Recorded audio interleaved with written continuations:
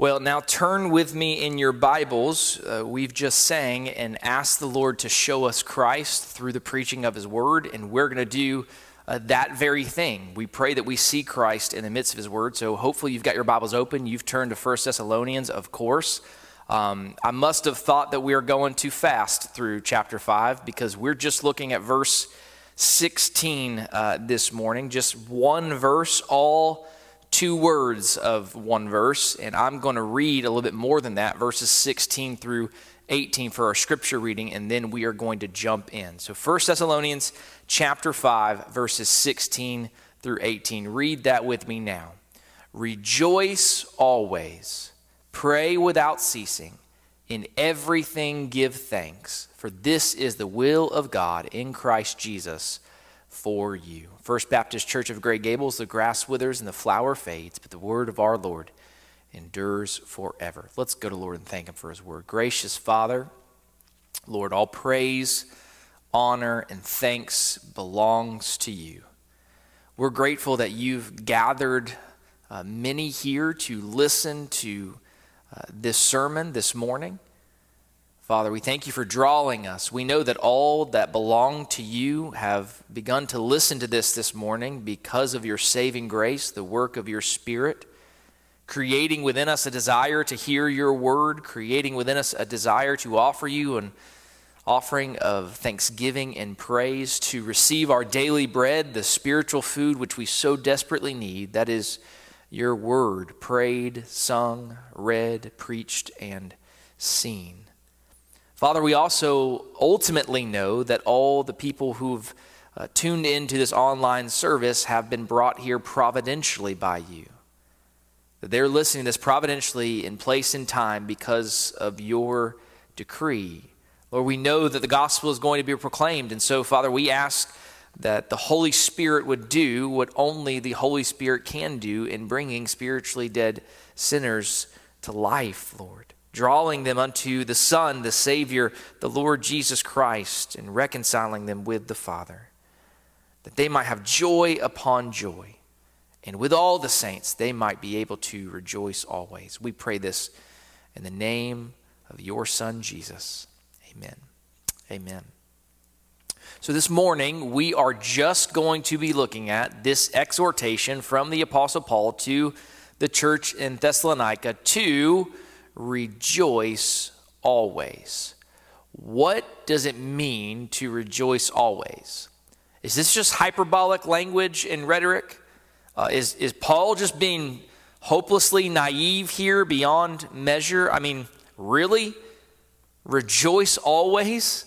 What does that even look like in the midst of a world with so much sin and suffering?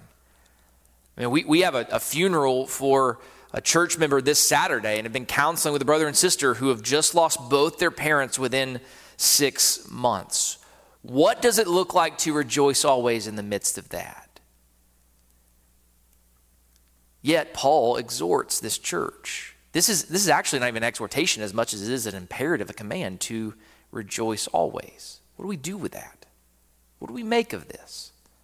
Well, as you know, as always, I like to begin each and every sermon with a big idea, a main idea. And so the big idea answers that first question of what does it mean to rejoice always? It means we ought to always rejoice. That's our big idea. Yeah, that took a lot of work for me to come up with that from rejoice always. We ought to always rejoice. That's the big idea of our text. It's certainly nothing less than that. Those who belong to the Lord Jesus Christ ought always to rejoice. Now, it's going to take us the rest of the sermon to unpack exactly what that means. And I'd like to begin by examining some common misconceptions about what it means to rejoice always. Some common misconceptions. We read Paul saying to the saints at Thessalonica, and therefore, by virtue of the word, to us this morning, that we are to rejoice always. But I don't think we are supposed to understand this rejoicing or this joy as simply an emotion. This rejoicing or joy is not simply an emotion. When you think of joy, most of us, it's what we think of. We think of our emotional state. We think of a feeling, and for good reason. The Merriam-Webster dictionary defines joy as the emotion evoked by well-being, success, or good fortune, or by the prospect of possessing what one desires. An emotion. Is that what Paul is communicating here to the Thessalonian believers? Always feel joyful, always experience the emotion evoked by well-being, success, or good fortune, or by the prospect of possessing what one desires? I mean, let's just think about even the wide range of emotion that Paul has expressed and commanded within this letter of 1 Thessalonians itself. A shame and embarrassment. He was treated shamefully. I think it's safe to say that Paul felt shame and embarrassment for how he was treated in Philippi before he came to Thessalonica. Remember what happened there. He was stripped, beaten, unlawfully thrown into prison. But then even in this letter, we see in chapter 2, Paul expresses a longing to be with the saints at Thessalonica. He longed to be with them because he had been orphaned from them. We see throughout this letter Paul feeling anxiety and concern for this church, distress and affliction, fear even for their state, their status, their faith. Surely also Paul felt certain love and joy and affection for this young church. He even addresses their grieving. He says that they are not to grieve like others who have no hope. He doesn't prohibit them from grieving. He simply says they're not to grieve as if they have no hope. We also see Paul in his letter to Corinth talking about how he even at once despaired of his own life. And so if Paul's command here is that we're simply to be feeling joy, to always be feeling joyful as if this is our emotional state, then Paul, even in his own writing, is being duplicitous at best, but hypocritical at worst. This command is not simply an emotion. Certainly it's not void of emotion. It includes emotion, but this command is not simply an emotion, nor is it simply an act. This command is not an emotion. Rejoicing or joy is not simply an emotion. It's also not simply an act.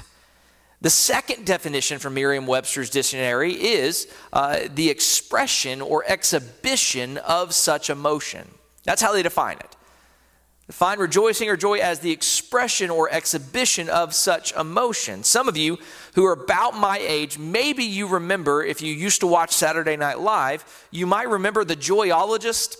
If you do, you would remember her continual expressions of joy, her displays of joy. What she would do is she would sit in the chair weird and she would kick her feet up in the air and she would say, "I love it, I love it, I love it." She was an expert on joy, so she got super excited about everything. But does Paul here simply have the act of joy in mind? I mean, Paul did display integrity in all of his actions. His actions reflected his emotions for the most part as he narrates his own story throughout his letters. His actions seem to reflect his real emotions, and his emotions seem to be appropriate to the circumstances. So when Paul was concerned and anxious for those in Thessalonica, he didn't simply sing a song of praise, pray a prayer of thanksgiving, and then dance a jig. He endeavored the more eagerly and with great desire to see them face to face. He sent Timothy, their co-worker in the gospel of Christ, to establish and exhort them in the faith. When Paul encountered the Judaizers who tempted people to stray from the gospel of God in Galatians and Philippians, he didn't delight in them. He did not rejoice because of them. Paul was indignant when someone was straying from the truth. He didn't throw up jazz fingers. Instead, we hear him ministering while weeping. And so I don't think that Paul is simply commanding the Thessalonian believers to buck up, buckaroo, and act like you got some joy in your life. Do we see that also? Paul's not promoting pretension here. He's not commanding us to simply act as if things are other than what they really are. We're not shiny plastic people who just fake it because we feel like it's the right thing to do. No. So if this rejoicing and joy is not simply an emotion, if it's not simply an act, then it is certainly also not circumstantial. Our joy is not circumstantial.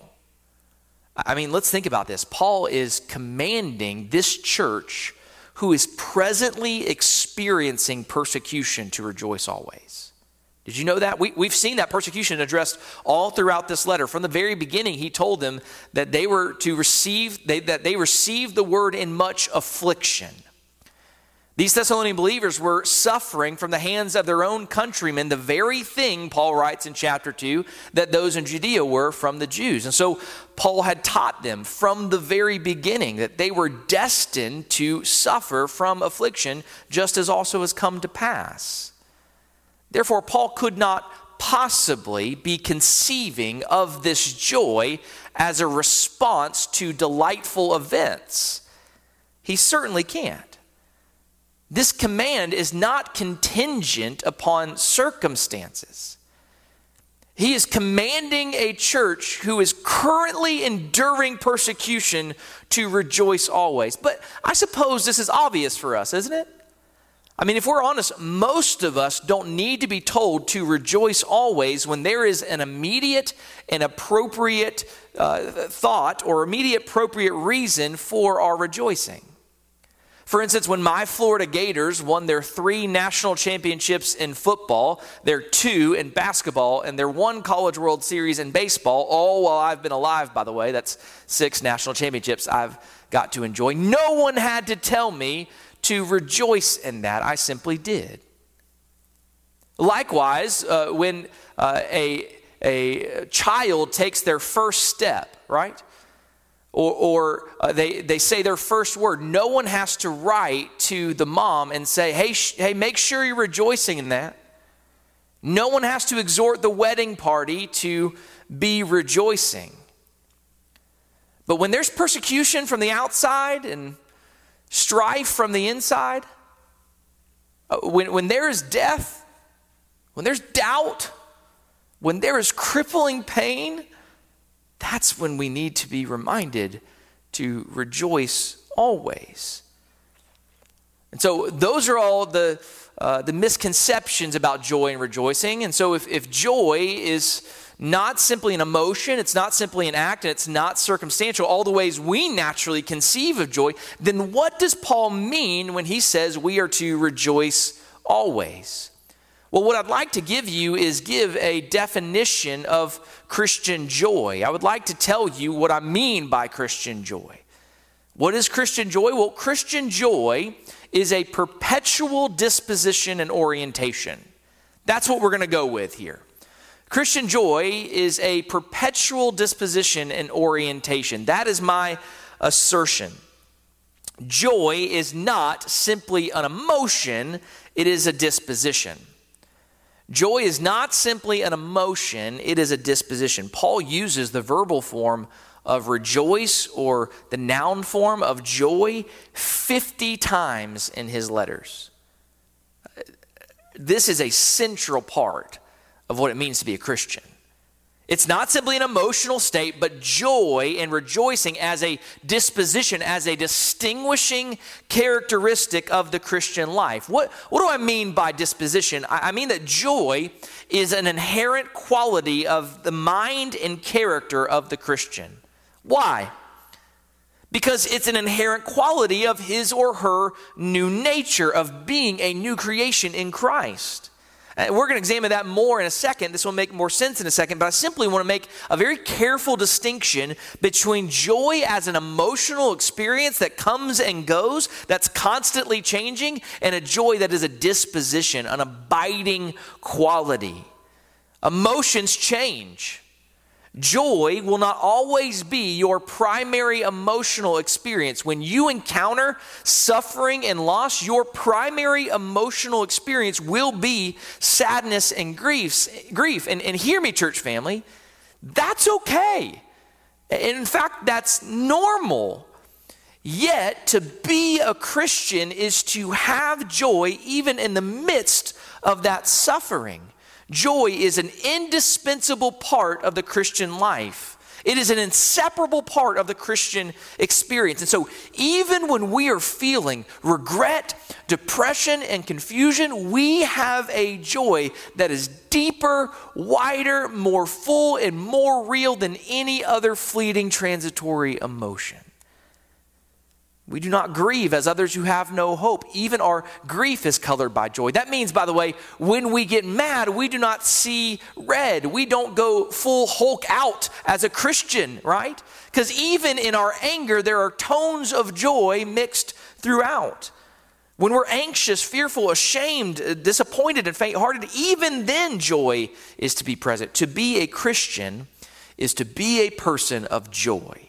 And to be a Christian community is to be a community that rejoices. So joy is not simply an emotion, it's a disposition. But joy is also not simply an act, joy is an orientation. Joy is not simply an act, it is an orientation. What do I mean by that? Well, what I mean by orientation is that joy is not a single act, like singing a song or just screaming hallelujah once a day. Joy is a direction.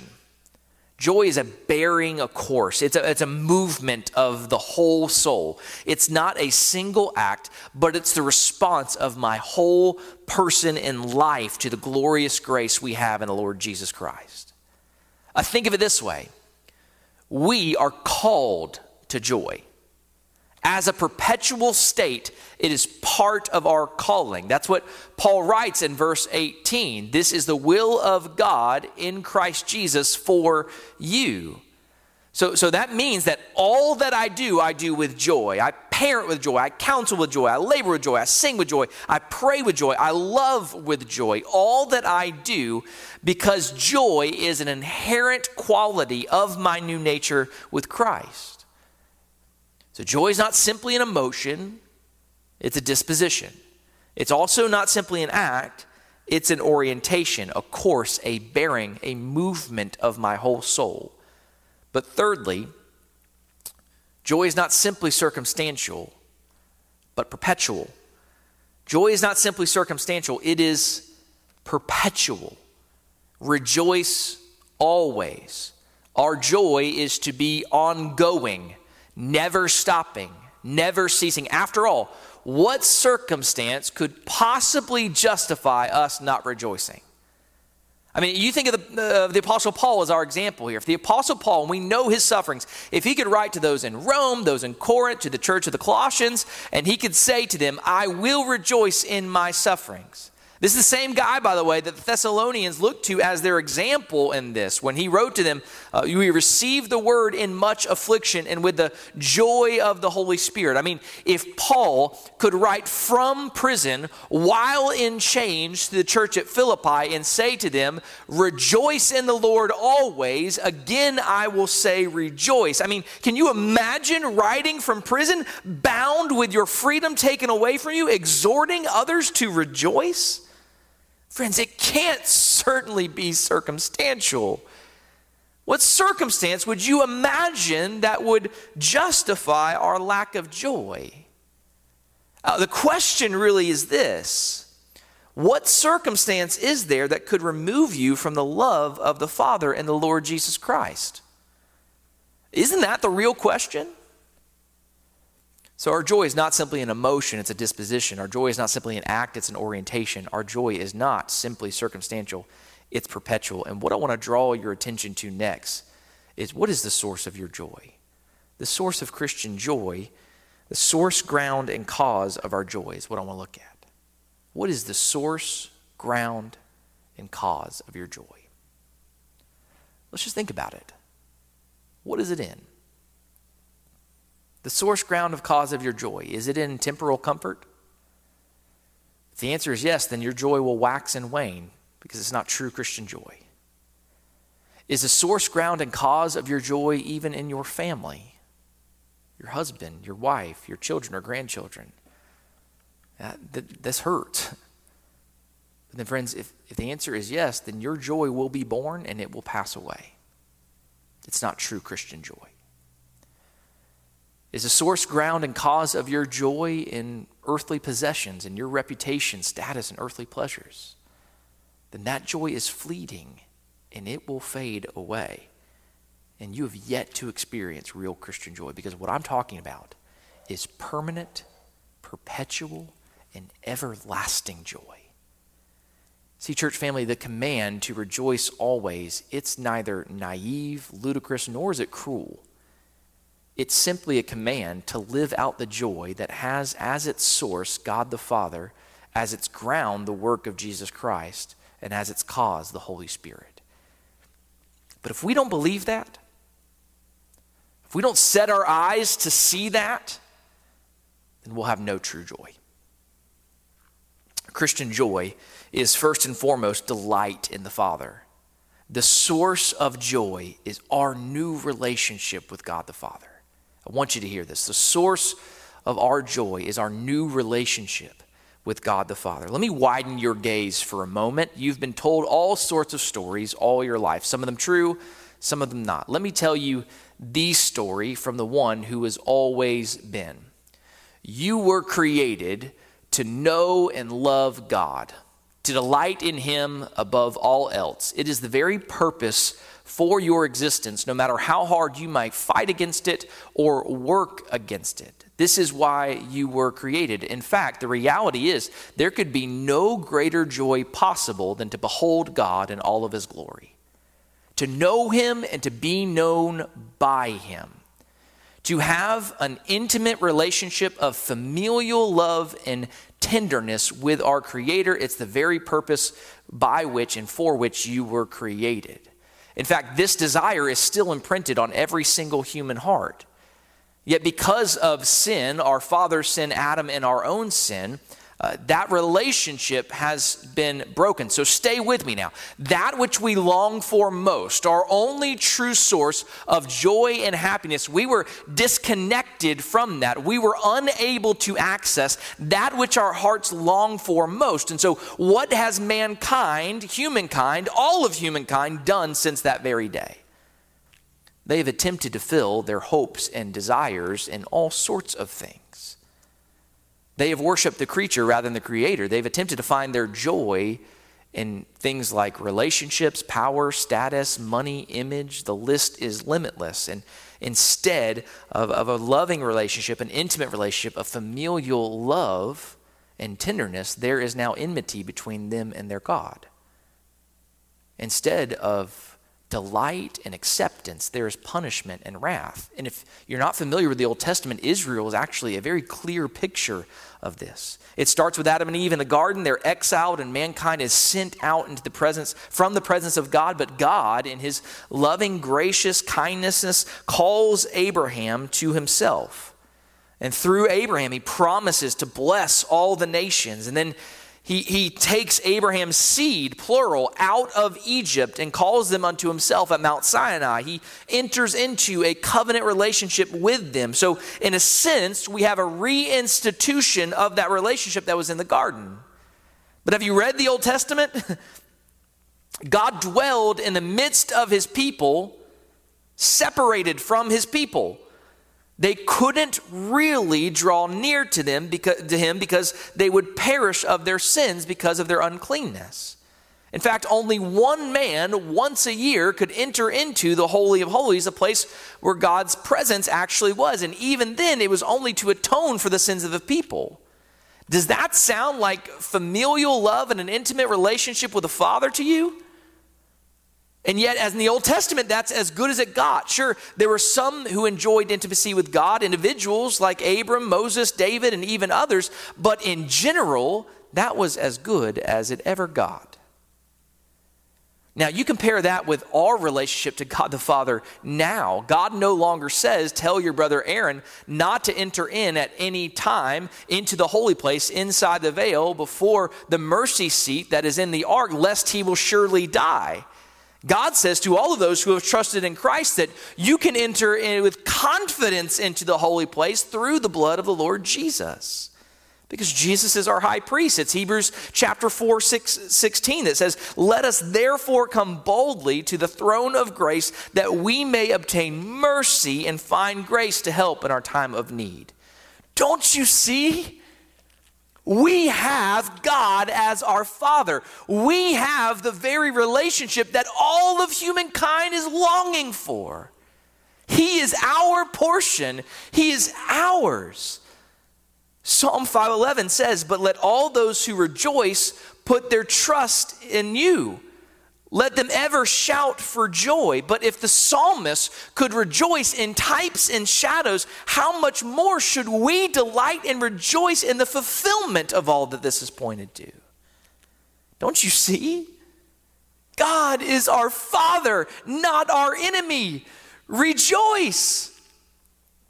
As Paul writes to the Romans in Romans 5:11, we also rejoice in God through our Lord Jesus Christ, through whom we now have received the reconciliation. Now narrow your gaze back to your own life. If you don't have a relationship with God as your Father, then you have no real joy. You may think you do, but you don't. Not an everlasting joy. If you are still enemies with God, then your joy is fleeting because its source is in things that will fade away. The joy you find in physical pleasure and earthly benefits and relationships and girlfriends and boyfriends and every other creaturely thing will be snatched away from you in the blink of an eye, and your temporal joy will turn into eternal sorrow. And Christians, remember, it was the same with us. It was the exact same. We were once there, but for those of us who have trusted in Christ, who have forsaken our lives of self-seeking and sin, we have been reconciled to the Father. Our relationship with the Father has been restored to a relationship of familial love and affection.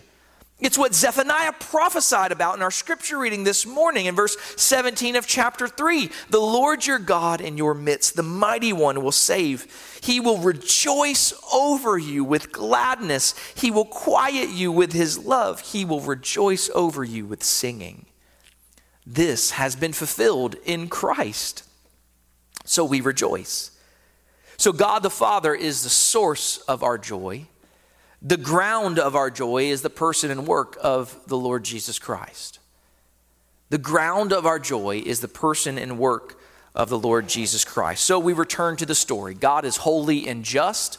Each and every one of us has profaned his name, has despised his gifts, and rejected his rule. We have crowned ourselves Lord of all. Don't forget that. We deserved wrath and punishment. And I'll be blunt. I think many of us do not have joy. We're lacking joy because we either don't believe, understand, or remember the gospel of the Lord Jesus Christ. We forget. We may know it intellectually, right? We know that Jesus lived for us. We know that. We know that Jesus fulfilled the law for his people. We can say that. We know that Jesus completed the righteousness that we needed. We believe that. We know that Jesus died for us, that he took our place and received the wrath and punishment we deserve, that Jesus was our substitute, that the righteous one, Jesus, took the place of the unrighteous ones, me and you. But here's my assertion. For many of us, that is simply head knowledge. And I don't know if this is true. Maybe it is, maybe it isn't. But I really do believe that your joy is a litmus test for how well you really understand and apply the gospel. Again, I'm not talking about an emotional state, how often you feel joy, nor am I talking about you just acting like a happy, bubbly person who's always acting joyously. I mean, if you go to a funeral and you're laughing hysterically, that's not joy, that's insanity. You need help. But think about it.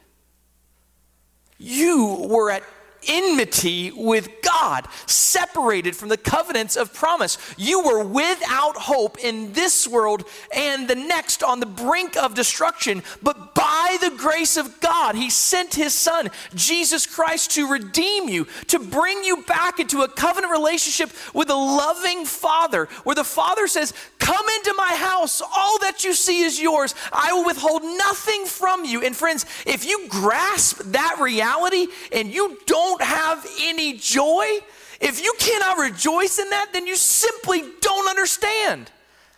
Again, I get it. I know many of us are struggling mightily within community life. What does it look like to rejoice always in the midst of such suffering? I think it looks a lot like 1 Thessalonians 4:13.